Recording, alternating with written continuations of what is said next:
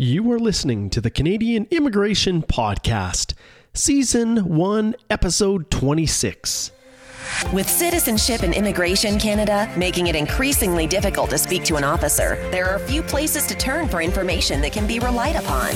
The Canadian Immigration Podcast was created to fill this void by offering the latest information on Canadian law, policy, and practice. Please welcome ex-immigration officer and Canadian immigration lawyer, Mark Holthe. As he answers a wide variety of immigration questions and shares practical tips and guidance to help you along your way.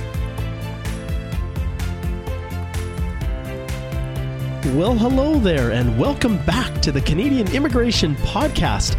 I'm your host, Mark Holthe, coming to you from the beautiful province of Alberta, Canada.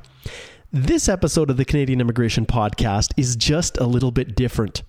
Normally, I will invite guests from across the country who have particular expertise in certain areas of immigration law to share insight and knowledge and basically to discuss this crazy world of immigration law, policy, and practice. And so with each of these wonderful guests that we bring on, I drill right down into a very narrow aspect of Canadian immigration for the benefit of the listeners. However, in recent discussions with one of our young immigration lawyers, Will Tao, who practices with the law firm of Larley Rosenberg in Vancouver, he recommended that we take a little different approach. And he said, well, I don't know if I have anything to add from the perspective of being an expert in any one area. But he said, let's talk about life as an immigration lawyer. And in particular, focus it on young lawyers who are considering entering the practice. And I thought to myself, that's awesome. That's a great idea.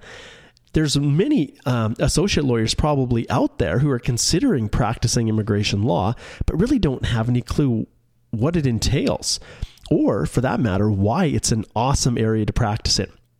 So I reached out to Will, and we had an awesome interview. And I talked about his experience with him, and he shared some insight on why he loves immigration law, why he's pursued it, but he also shares some of the challenges associated with it. We talked a little bit about some of the skill sets and, individual makeup that a person really needs to have in order to be successful in this practice of law. But ultimately, it was just a wonderful opportunity to shift gears a little bit from the traditional norm within this podcast and to address specifically life as an associate immigration lawyer or a young immigration lawyer just cutting his teeth in the practice of immigration law. Will did a fantastic job. His story was wonderful. And it's interesting, he mentioned that one of the things he focused on was getting into a corporate practice, a corporate immigration practice, largely as a result of one of the TV shows called Suits, which is all about big firm practice. And for some of us who started in large law firms, there's definitely a draw to that. And it's a positive experience. I had nothing but good things to say about my experience with a large national law firm. However, the way Will describes his experience entering into the general practice of immigration law, I think it can rival any episode from Suits. So there's my plug for Will. He did a great job. And without any further ado, let's jump into that interview with Will Tao. All right. I am here with Will Tao, a Canadian immigration lawyer practicing with the well-respected law firm of Larley Rosenberg in Vancouver, British Columbia. How are you, Will? I'm doing well. And how about yourself? Really good. It's great to have you here on the podcast. Excellent. Really looking forward to it.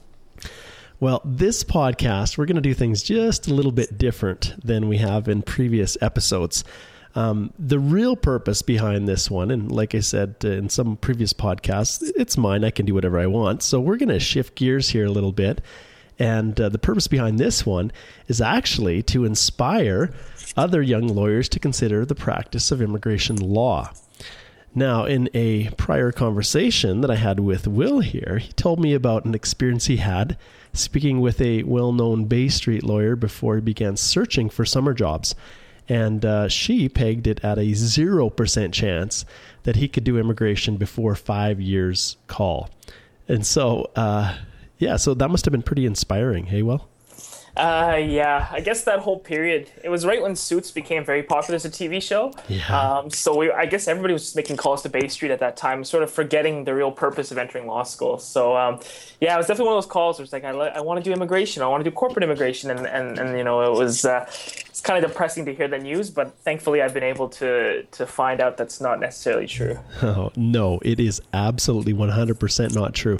And in fact, if that was the case for me and my initiation working with one of the national firms in Calgary, boy, I don't know where I'd be right now, because I was dabbling in immigration even as an articling student. So yeah, it's definitely not true. So the purpose of this podcast, and one of the reasons I wanted to get Will on, is that he is a young lawyer just cutting his teeth in the wonderful, crazy world of immigration law. And so I thought it'd be really fun to get his perspective on what it's been like to share some experiences and really delve into the life. So if anyone's wondering, well, hey, I'd like to practice immigration law, I wonder what it's like, Will is going to be our test subject, and we're going to dissect his experience and get a whole bunch of information from him so that we can inspire other young lawyers to join this absolutely top, most noble component to any law career, the practice of immigration law. Now, before we get into a little bit more of the question side of things, I thought it would be good for our listeners to introduce you a little bit, Will. How does that sound? Sounds good. Now, Will specializes in complex immigration and citizenship refusals, reconsideration requests when things just don't go right, appeals, admissibility hearings, detention reviews, and judicial reviews of administrative decisions. He's frequently contacted by clients and their immigration representatives after their initial applications are refused. So I can tell you, in our world today, that happens quite commonly. And he also indicates here that he successfully assisted a number of clients on several challenging, high-profile cases involving employers and individuals alike. So I'm going to jump in right here. So tell me about one of these cases that you were involved in. Ooh, I don't know. It's hard to exactly pick one to start, but I think recently I'd like to talk about one case, a set of reconsideration cases that I've done recently. And I realized through the introduction of express entry and essentially because there's a whole backlog of old applications in the paper-based system, I started to see a bunch of refusals coming in from the old backlog. So these are files that were sitting in the coffers of IRCC for a year or 2 years, little communication between applicant and IRCC. And then suddenly there would be refusals. There'd be an information request with something due a week or 2 weeks later, and then a quick refusal. So it was interesting recently that I've dealt with a couple cases where we got these refusals of decisions, and simultaneously we saw a bit of an opening up in the reconsideration law. There was a recent federal court case that really assisted applicants in reconsideration. So I've been able to successfully go in there for clients and say, listen, IRCC wasn't exactly procedurally fair in a process, or in their information request, they wanted an employer letter, but they didn't specify which employer letter. Or in one case, in terms of emails missing or received.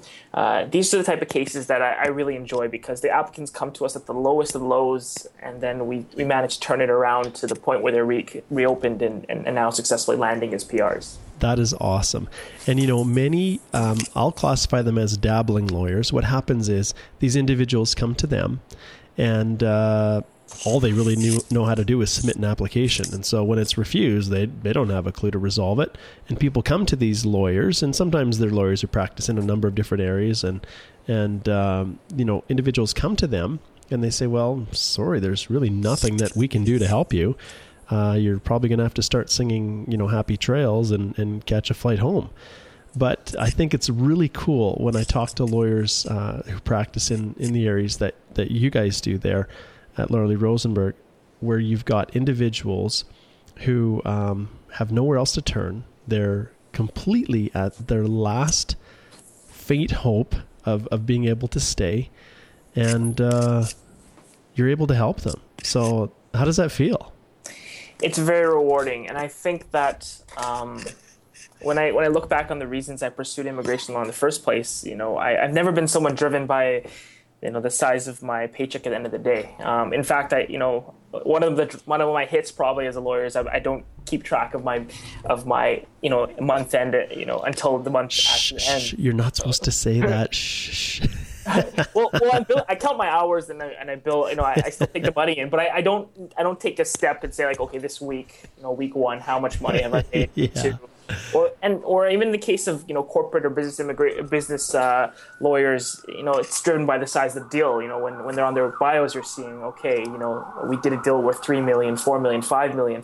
For someone who grew up in Vancouver in a very working class family, these amounts of money really don't really mean much to me, right? But to see an individual coming to you with their kids, in tears because of something that's happened, and a lot of times it's out of their control. It could be an error, or it could be, just like you said, you alluded to, poor previous counsel not knowing what they were doing, and then being able to give them some hope and turning the boat around, and seeing them land here as PRs. I think that's just the ultimate.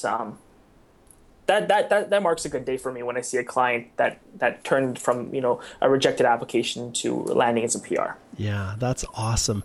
And clients are so genuinely appreciative of what you do when you're able to get those results. And I think a lot of us immigration practitioners, one of the reasons we like this area so much is just the satisfaction we get. It's not like corporate, mergers and acquisitions or business law that's just dry and pushing papers. There's no real human interaction, and it's not litigation where there's just two losers. And with all deference to lawyers who practice in those areas, the reality is we're helping people to get a result that maybe they couldn't get on their own, and it truly makes a difference in their lives. So I agree 100%. It's taking this client focused approach is most definitely the as far as I'm concerned, the only way to practice in this field. Mm-hmm. I completely agree. Very cool. So I see here that prior to joining your current firm, you studied international relations and history at UBC, with a focus on migration history. And then before attending the University of Ottawa for law, that's what you did before you went onto the University of Ottawa to attend law school. And so was immigration kind of always something that you had an interest in? I think ever since undergraduate, through most of my life before undergraduate, and this would have been the start of my second year, I was very rejecting of my immigrant background. I mean, I'm a product of immigrants. I was born in Canada, but my parents are from mainland China, came during Expo 86 and settled here, and were able to stay because of Tiananmen during that period of time, right? But for me, in undergrad, being able to learn migration history from a professor named Dr. Henry Yu, who's a mentor of mine and still is today, and teaching myself about my background as a Chinese Canadian and my roots in this country. Before, I would always be trying to reject my roots, or when I was in high school eating my lunches, I'd always get the comments, what are you eating? This looks really foreign and bizarre. This is the reality I grew up in. So to think of myself as an immigrant or even related to the word immigrant didn't really occur until I started studying immigration and started loving my cultural heritage and really craving the Chinese nature, the Chinese background that I had previously hated. So that and some experiences in legal clinics as an undergrad. I was a volunteer in one clinic in particular where I was helping a Nigerian woman who could barely walk. I think I was going to a clinic for her. It was a pro bono clinic, and just talking to her about the challenges she was facing in learning. And it was an issue where she was being sued by someone who had actually crashed into her. But because she didn't know how to deal with the situation, she didn't take proper notes and everything, and suddenly she was being sued by the person who crashed into her. But that interaction with her and learning about her background and walking with her along the streets of Vancouver, while she, and connecting her with my own parents, really just made me feel compassionate towards the struggles of new immigrants, and that sort of inspired a career in immigration law. Very cool, very cool. Now, in your final year, you actually went back to China for a semester. Mm-hmm. And so what did you do there? So I went on exchange in Chongqing. It was after a couple of years at Ottawa U. They were good years at Ottawa U. I really enjoyed it. I mean, I had the most amazing classmates ever. But I think at that stage, I was just, again, the urge for China. After my first year summer, I had gotten a summer job at a pharmaceutical company in China, doing in-house stuff there. And then, eventually I got a summer job at Hayden Blakey. I did a summer there, but there was still something missing, something about the law school experience and me needing to go international. So I went to Chongqing. I studied international law there at the Southwest University of Political Science and Law. I also managed to intern for a Chinese law firm there, a domestic Chinese law firm, which was an absolutely cool experience, seeing the way that law is done in China. It really opens my eyes to, why there's so many cultural differences in the practice, and why oftentimes my Chinese clients are a little, you have to coach them a bit on Canadian law and the differences, because they're so used to the way things are done there, which oftentimes is, a quick phone call or a few renminbi in the pockets of individuals. So that was great, and I think the best part of it for me, and I hate, it was meeting my fiance there. The first week there, I wasn't there purposely to meet my fiance, but it happened a week in. I met my fiance, and now she's here in Canada as an international student. So I'm very much, immigration is not only just what I practice for my clients, but every day living with an immigrant, an international student, and soon to be permanent resident. You really get to know what kind of issues are on their mind and what kind of challenges and their mental state through this process. And I think from an outside perspective, you can only begin to appreciate it. In your consultations, you may only touch on it, but when you really live next to it and see the struggles and see the why am I here? Why am I giving up all these opportunities? Is this really a land of opportunity? All these things really affect the way that I handle my clients now, because I've seen the experience. Yeah, I cannot agree more. When I was, I grew up on a pretty remote farm where we had our own gardens and we raised our own food and had our chickens and everything else. And that's kind of the environment, a very sheltered environment that I lived in. And we definitely didn't have a lot. But when I was 19, I trekked off for a mission from my church to Portugal, and it was the most amazing experience because it gave me a whole new perspective of how good I really had it back at home, and it gave me a whole lot more compassion. And just leaving your own country and getting an exposure to a different one, whether you yourself have come from immigrant roots, or whether you have, with respect to Canada, been entrenched here for years and generations, and the ability to just step outside of your own country and just take a look at the world and what's out there, it sure helps you to appreciate what you have. And so when you have people who are willing to do, they're willing to work in just the toughest jobs when they are highly, highly educated in their home country, to come here to Canada and work in tough jobs and do things that, Canadians don't want to do, to have their opportunity, you can just see, what a contribution they're going to make long term. And it's just cool to be a part of it and help people to facilitate that. Absolutely. And I think some of the lessons too, like the little cultural lessons picked up, for instance, when I was in China interning, anybody could really intern for any company there without getting a special work permit. I mean, if you do take money under the table, then you start having to, or not under the table, you wouldn't do that. But if they paid you, I'm not pressing that at all. Not pressing that at all. Okay. Well, essentially, if they do remunerate you and it's on the record in China, then you need to get a work permit. And similar concept in Korea. If you're volunteering at some company or not, and you don't need a work permit. So just recently I was in detention. I was helping a client in detention review. We managed to get her out on a bond. But just seeing their reaction to the fact, like, whoa, I was just helping my sister who runs a restaurant, doing a few things. These things are the concept of what work is, and the concept of what is legal, what is illegal, the concept of law, even of a contract. So one of the most common things I get with my international clients, especially ones from mainland China, there's like, just sign the agreement for me, just draft it, I'll sign it. But to sort of inform them that, unfortunately in this country, or fortunately actually, you can't just sign something and not know what you're signing. And that's what leads most people to the problems that they get into, right? And be it with an immigration form that they didn't see, or a document that they don't know the contents of and they're just signing. So I make it especially clear to my international clients that there is a business context, there's a legal context in Canada, and we have to, learn to follow it, especially when you're in immigration procedures. That's actually unbelievable insight. I was not aware of that at all in terms of these concepts of work. And so it's completely easy now for me to see how people can slip into this, problem of unauthorized work when they're doing things in their home country that are not even considered to be that.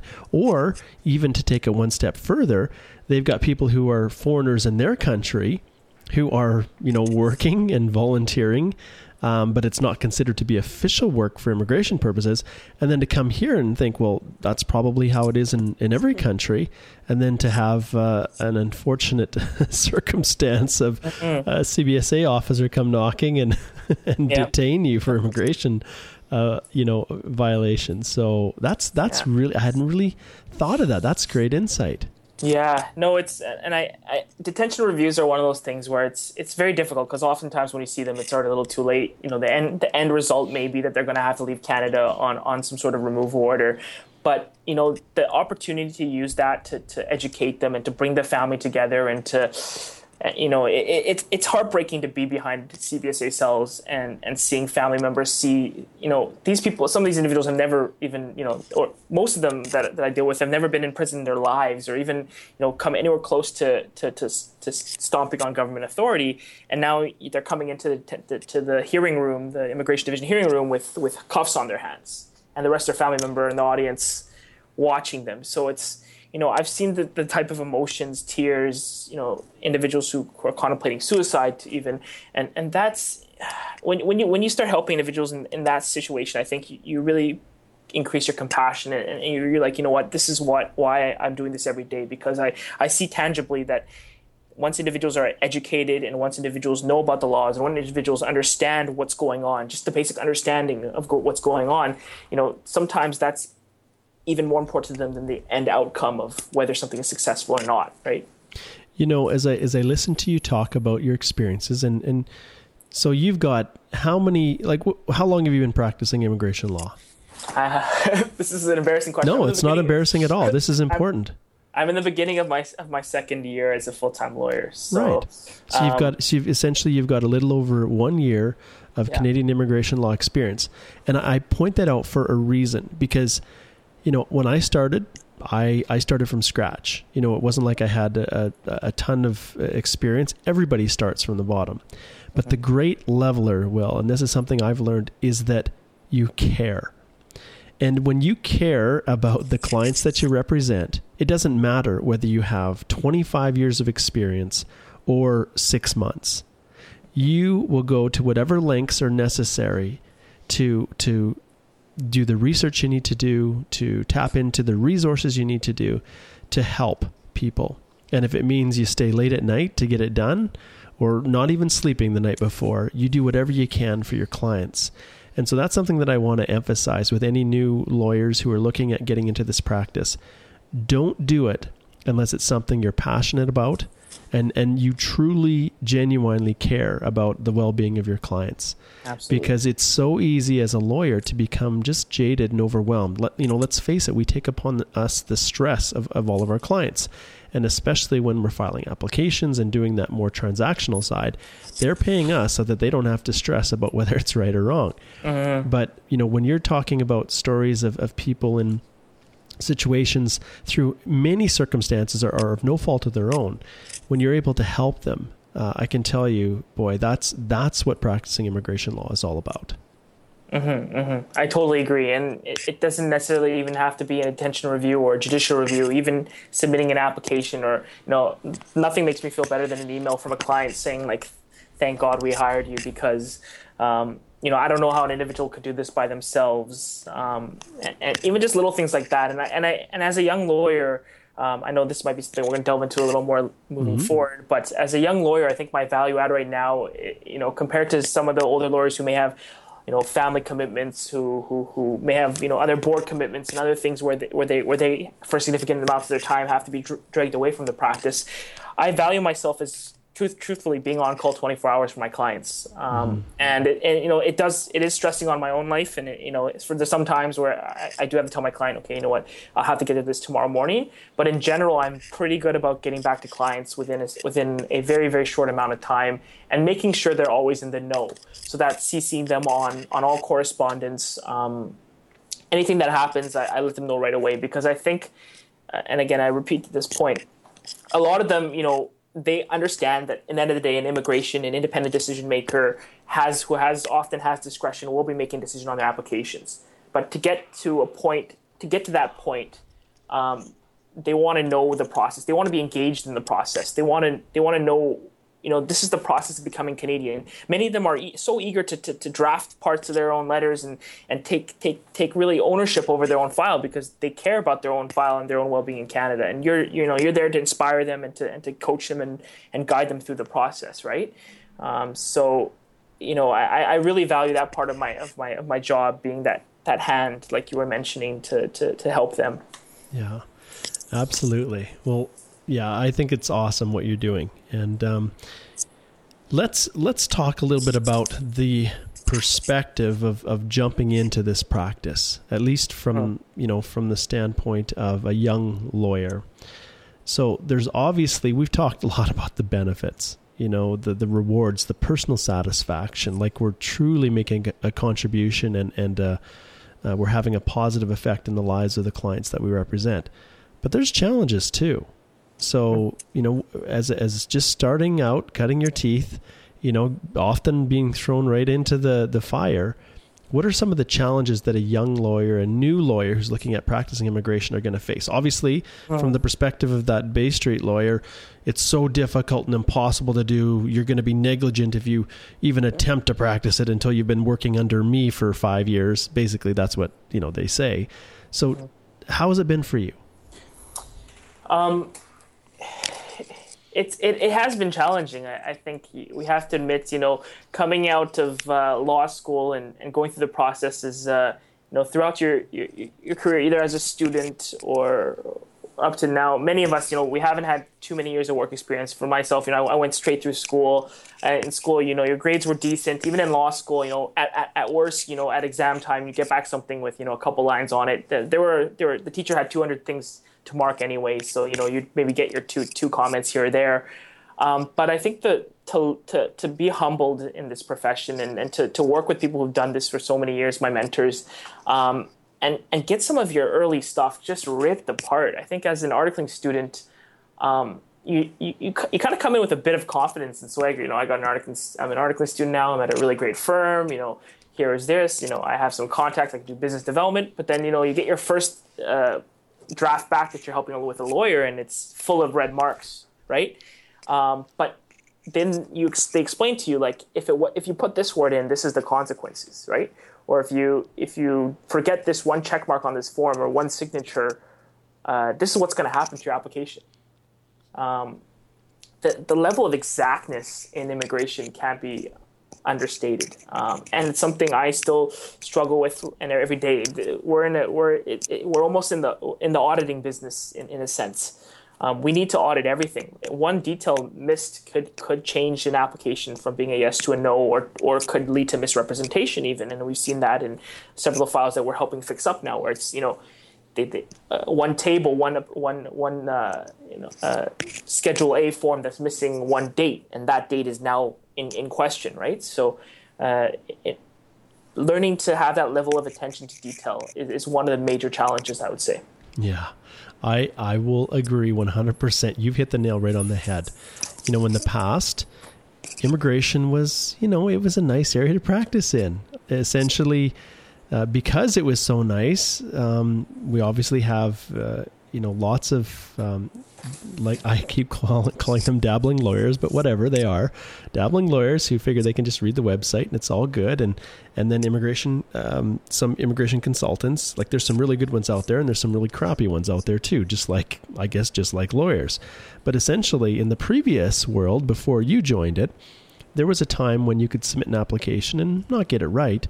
And immigration would tell you what you needed to update. They wouldn't reject it. They'd give you a deficiency letter. And so there was a whole underground market of people providing immigration services for a fee who really didn't know what the heck they were doing. And ultimately, they'd file the application, and then they'd get the deficiency letter back, and then they'd correct it and send the information back, and the client wouldn't know the better. Well, now the consequences of one little thing, like you have so very clearly identified, can be the difference in realizing your dream of staying in Canada or being on a plane flying home. And so when the government, our dear IRCC, indicates that you don't need to hire a lawyer or a representative, the reality is people that do tackle it on their own, well, you need to be cautious. And I'll just leave it at that. Mm-hmm. All right. So as a new lawyer, are you a little bit worried about maybe pigeonholing yourself into one area? It's something that I think about often.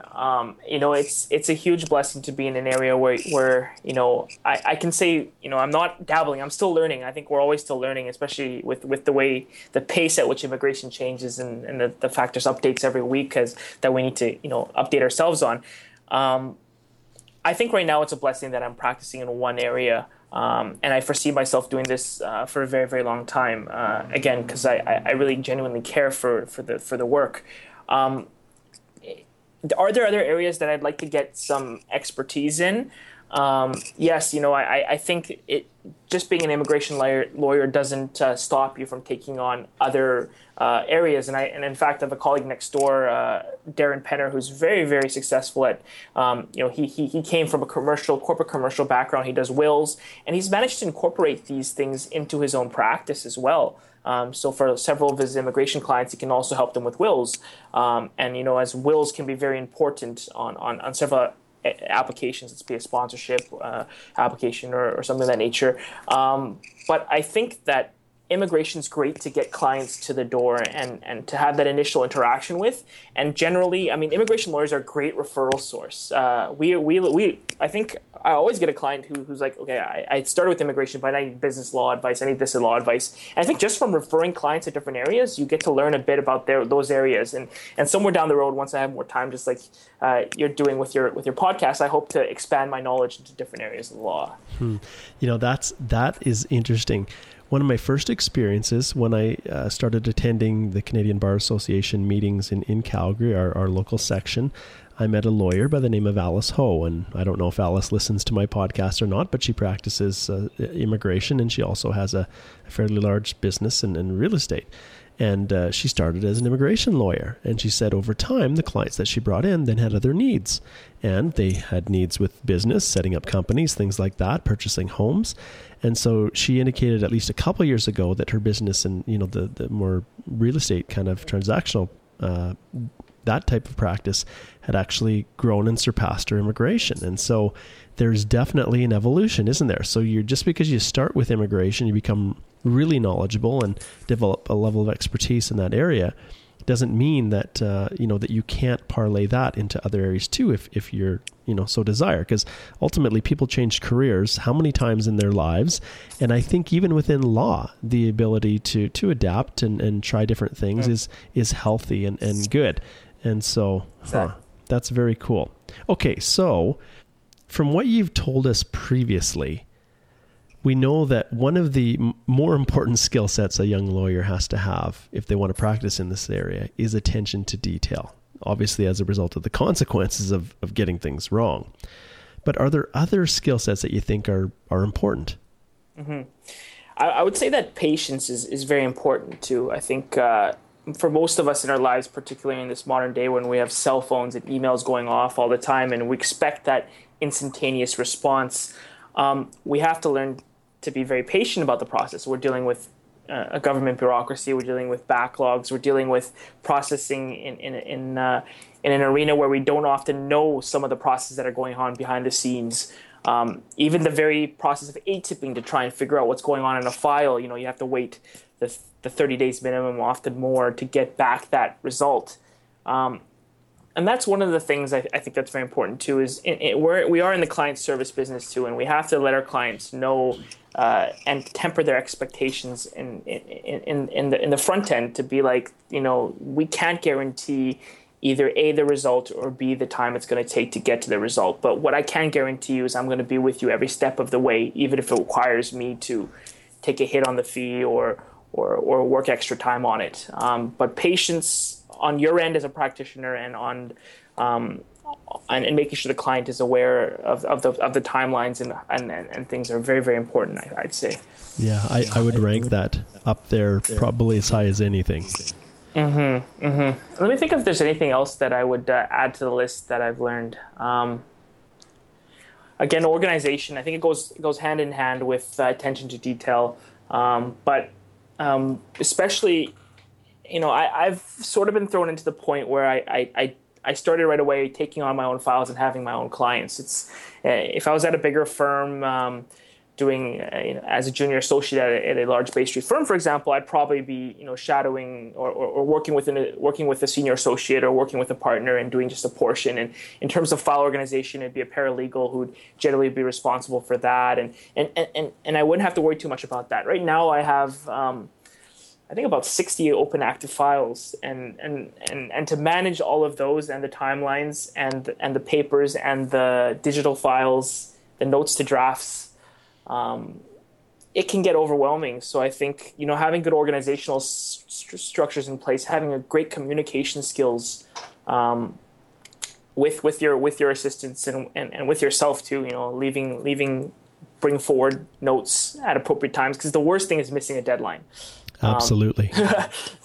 I'm lucky to the point where I haven't, seriously missed a deadline to the point where I couldn't get back. I mean, from what I hear, every lawyer has gone through one of those cases. Yeah. And it just makes them feel miserable. The closest I've come to one is, I was late on an applicant's record judicial review because I miscalculated the period wrong, right? Yeah. So statutorily, because the Rule 9 reasons came so much later than the date that was on the letter, I incorrectly assumed I had 30 more days from that day without applying a particular rule that said I didn't. So, I file it, and this is a great applicant's record. I'm totally going to get leave on this. And then I get a call from the federal court being like, what is this? Like, the time is late, right? But you know what? We were very thankful. We were very fortunate to the fact that I was able to communicate immediately with DOJ and the people responsible there. And this goes to another point that's very important. It's just communication and being on a good page with a lot of the stakeholders, right? Because this is a human industry and people make mistakes, and you make mistakes. Immigration will make mistakes. Learning, it's easy when something goes wrong to blame and to be aggressive and to take those approaches. But I think sometimes taking a higher ground approach and being more cordial and maintaining good relationships will help practitioners in the long run, right? Yeah, I agree 100%. Now, one of the things that you alluded to was the great mentors that you have to work under within your firm. Mm-hmm. How important would you say it is to have a good mentor when you're starting out? I think it's absolutely important. For myself, I'm at Stephen Murin's office, I would say at least 4 times a day, just knocking there. And he's so gracious in the fact that, even if he's busy with something, he'll always turn around from his computer and say, Will, okay, what's your question? Because there's so much of this, you can read all the operation manuals, all the program delivery updates, even, look into the case law. But so much of this is through experience, right? Through the experience of other practitioners who've done hundreds and, thousands of cases, and, you're on your 3rd or 4th, or sometimes most often it's the first time doing something. So, if you try and go it alone without guidance, without consulting the experience, you're often gonna have a disconnect. You can even say you can cite the law, but what happens in practice can be very different often. Let's say postgraduate work permits. That's one. It's a great example I'm thinking right now. Restoration to postgraduate work permits. The law is completely gray, and I'm actually going to federal court. Or I was going to federal court on a matter, and we managed to get it resolved. We managed to get a couple federal court matters resolved on this, but it really was through talking to other practitioners in the areas who had been there and discussing it with other colleagues that we managed to come up with, an argument in our JR and an understanding of what the policy actually means. I mean, these are things that, are so important to when you deal with, when you're eventually making your applications, right? Absolutely. And you hit the nail right on the head. The reality is there's a huge gap sometimes between the law and practice. And yes, officers maybe you can challenge their decisions, but in practicality, if you don't know how to work within that gray area, some of the remedies they're just not meaningful. If you want to bring someone in and there's a problem with, say, a work permit, for instance, like you're indicating with the postgrad program, and there's a mistake made by the government. Well, yeah, you can attempt to judicial review it, but very few people want to sit around and wait and incur those costs. They'll just kind of have to take it back and, if possible, refile or explore other options. But you're right. So much of that can be avoided just by understanding a little bit of the kind of the rules of engagement, I guess. And mentors are the way that you can get that. Now, you're fortunate because you're in a firm where there's just some really awesome immigration lawyers. Mm-hmm. But let's say they start out with a firm and there's a downsize, which in our economy happens, and they can't find another article and another position, and they decide, I think I'm going to strike out on my own. So you have an individual who's a sole practitioner, maybe a little bit earlier than they'd want to, who wants to get into immigration. What other places, what other locations, where can they access this mentorship when maybe it's not a formal, partner, while you're an associate in a firm? Mm-hmm. I that's a great question, and I think it's always on the back of every young professional's mind. I have the last office in the building. If something changes, am I going to lose my office? And what happens? And then again, as a young practitioner, sometimes some of your bosses are busy too. So this applies as that. I think the Canadian Bar Association is amazing. I think I started attending they have breakfasts every month. The Overseas Law Group has breakfast every month where a bunch of senior practitioners come out and discuss their cases and their challenges and the state of immigration law and provide updates on the law. I've attended that since I was an Articling student, and it's been almost 2 years now. I haven't said a word in any single meeting, right? I think actually no one. Once Steve forced me to talk about a case that I did recently, and because I just didn't want to share it, but I've just sat there and soaked in, be it Peter Edelman, be it Mira Takar, Steven's always there talking about his cases, but just being in that circle of practitioners, senior practitioners, and being there to listen and soak in has been so important to. And they've been great about introducing me to other lawyers as well. And I feel comfortable calling or emailing any of them for help. Josh, I'm blanking right now. What was Josh's last name? Song. Josh Song. Mm-hmm. Okay, so yeah. I had Marina Sadai and Josh Song. Yeah. But Josh Song's another great guy when I talk to him. Yeah. In Calgary, I listen to your podcast frequently, posts that you make. The different law firms do a lot of great blogs. Those are amazing things too, right? Because blogs, the practitioners that have the best blogs, be it Stephen Mirren's, Raj Sharma has a great blog that he writes too. Reading them and learning about their experiences, and they're often dissecting their cases or dissecting changes in the law. And I quote from them often in my own work, right? And I'll take that and use it in my own practice. So I would have to say that this is that mentorship doesn't have to necessarily be a boss or a supervisor. And it's sometimes great to have an immigration lawyer outside of your own firm to act as your mentor, so you can share with them some of the challenges you're having without being judged per se as to, your competence. I understand. I understand completely. That's really, really great insight.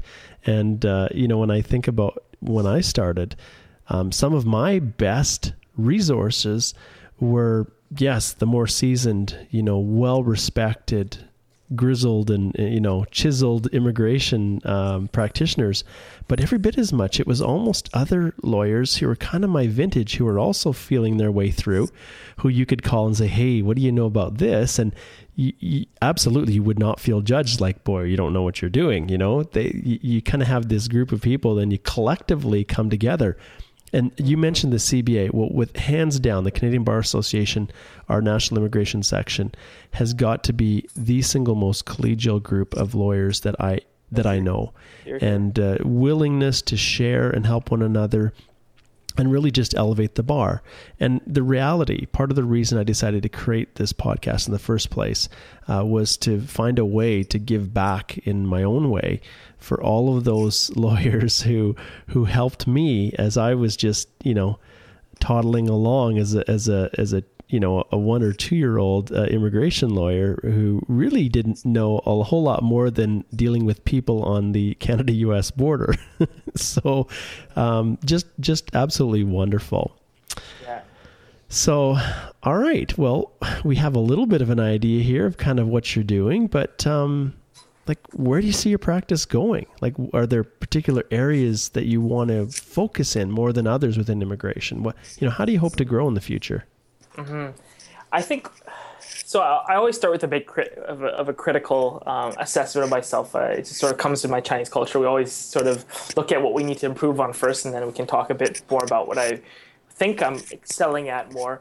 I'd like to improve my business immigration practice, and I think that there is right now, especially in Vancouver, we have a lot of practitioners doing the administrative side and doing the permanent residence family side.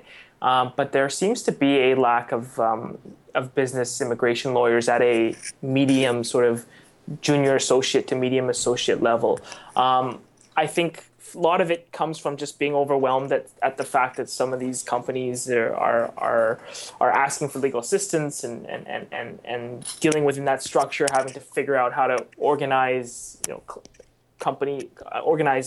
employee lists for companies, and as a junior lawyer, it's hard to establish that initial conversation. But again, I looked at Steve and how he's been able to represent some of the top tech companies and do a very good job at that. I want to improve my business visitor practice, my NAFTA practice. I think with the global changes, you're going to see a lot of new trade agreements come up, and it may take a while, but those will always open up new opportunities, intercompany transfer work.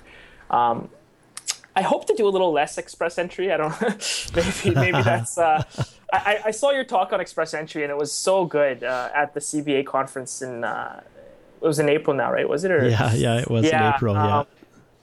And I was just thinking when you were going through some of the fact patterns, and they were so complicated, and I was like, oh, I'm just having a headache with this. I don't want to do this. And then, you start picking up a bunch of clients doing express entry.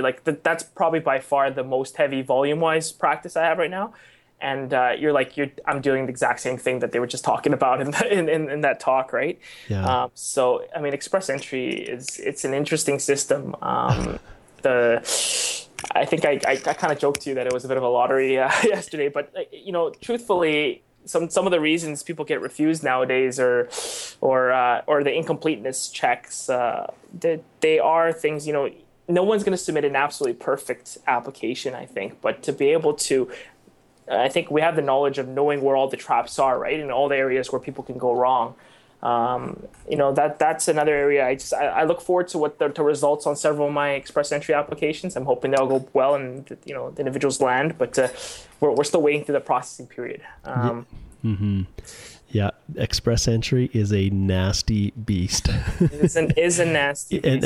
And the problem is, on the surface, it looks so easy.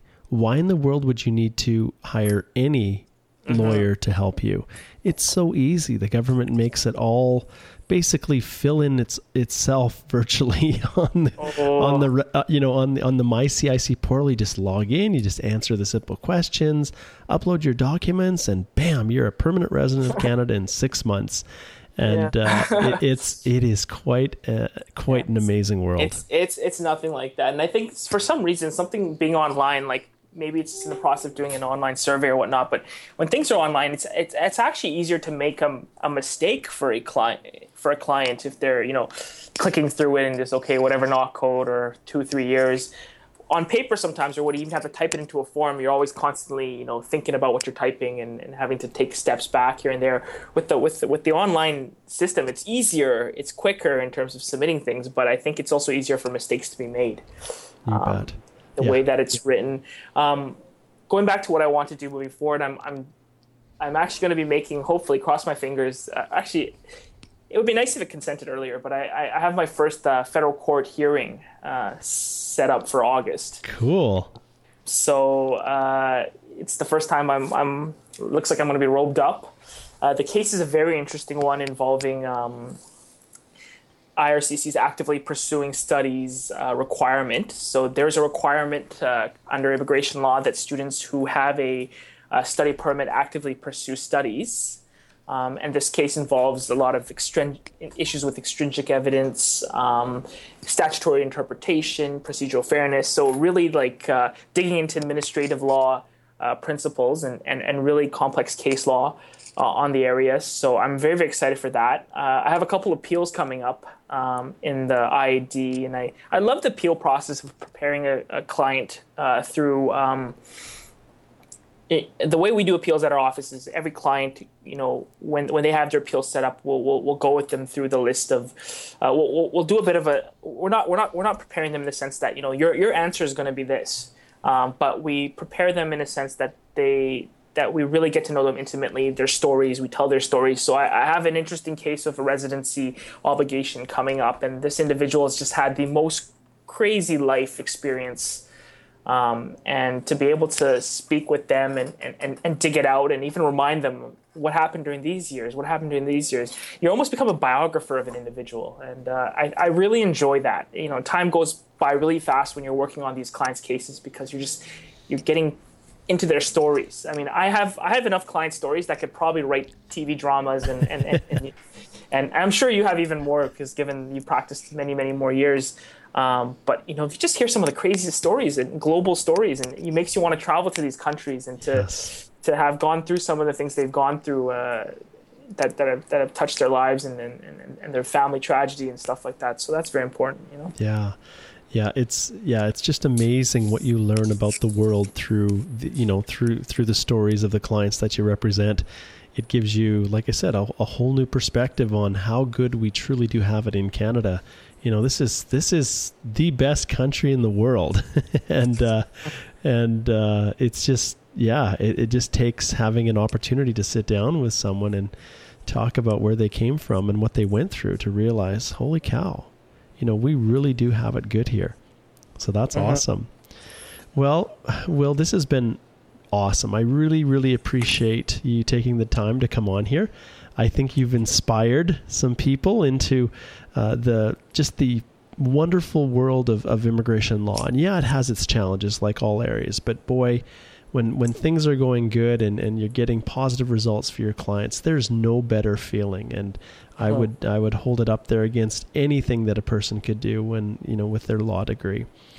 Now, if people want to reach out to you and they've got some questions or they have got some problems, some sticky issues, they've got a refusal, what's the best way for them to reach you?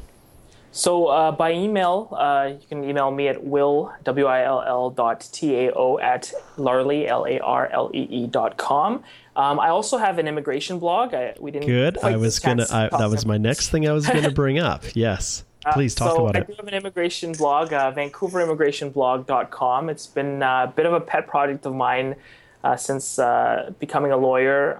And actually, I was fortunate to win a CLAWBY for Best New Law Blog in Canada last year, 2015. I'm still working on it constantly. I know there's things I got to do more of, but I try to create that, similar to Mark, your idea and your great work on your podcast, to create a resource for a lot of self-reps or just individuals interested in immigration.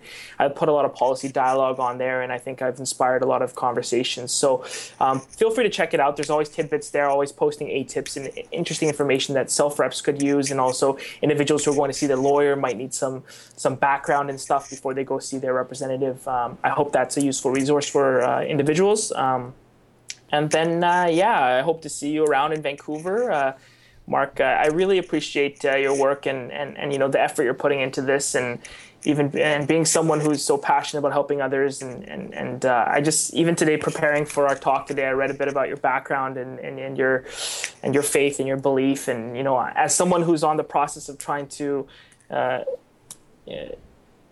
would say, worship God and to learn more about my own worldviews and religious beliefs, I definitely look up to you as a mentor as well. So thank you. That means a lot, Will. I really, really appreciate it. Obviously, I don't try to put my faith too far out there, in any overbearing manner, but it infuses every single aspect of my life, and I would not be where I am today, not with my awesome family and my wonderful wife, and even practicing law. I would not know. I don't have a clue where I would be if it wasn't for my faith and believing that, there's more to this life than just working as a lawyer. So thanks so much. Exactly. I appreciate that.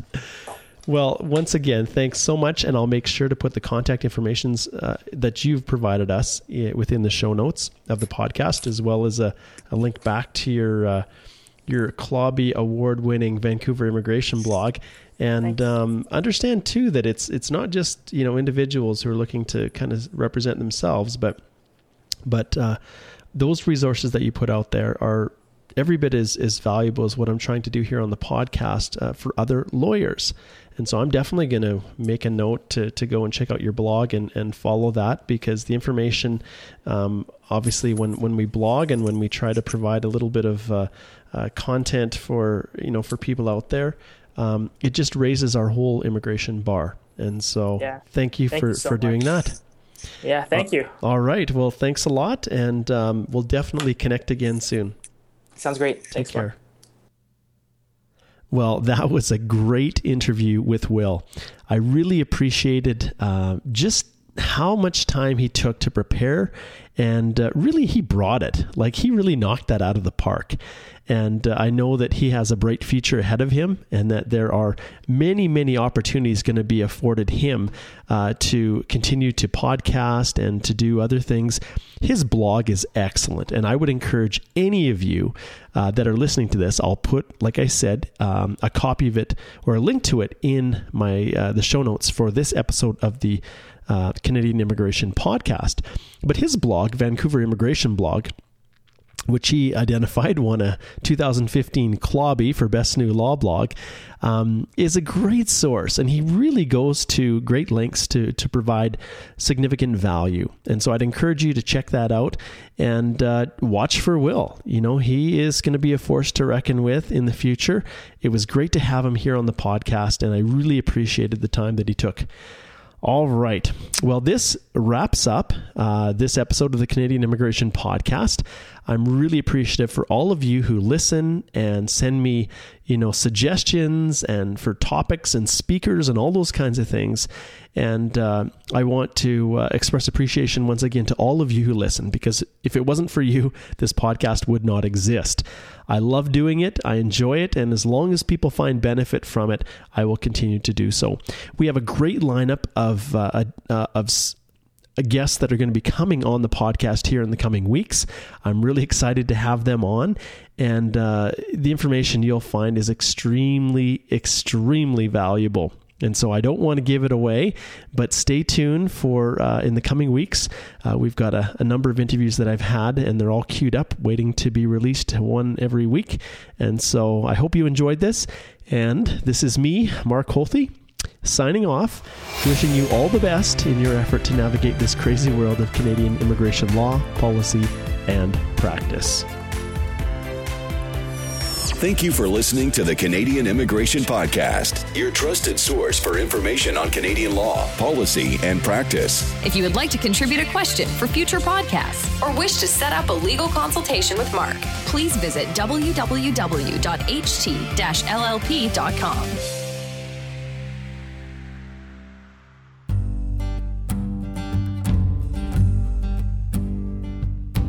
Oh, Canada, greatest country in the world.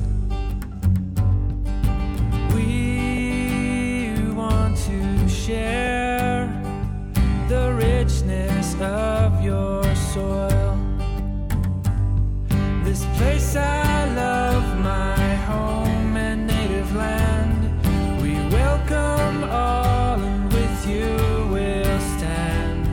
We'll set you straight with law, policy, and practice.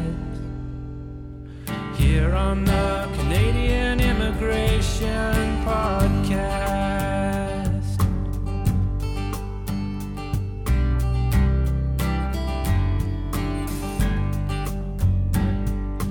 I am your guy for info that's up to date. Help with your forms or whatever you might need. This place I love, my home and native land. We welcome all, and with you we'll stand. We'll set you straight with law, policy, and practice. Here on the Canadian Immigration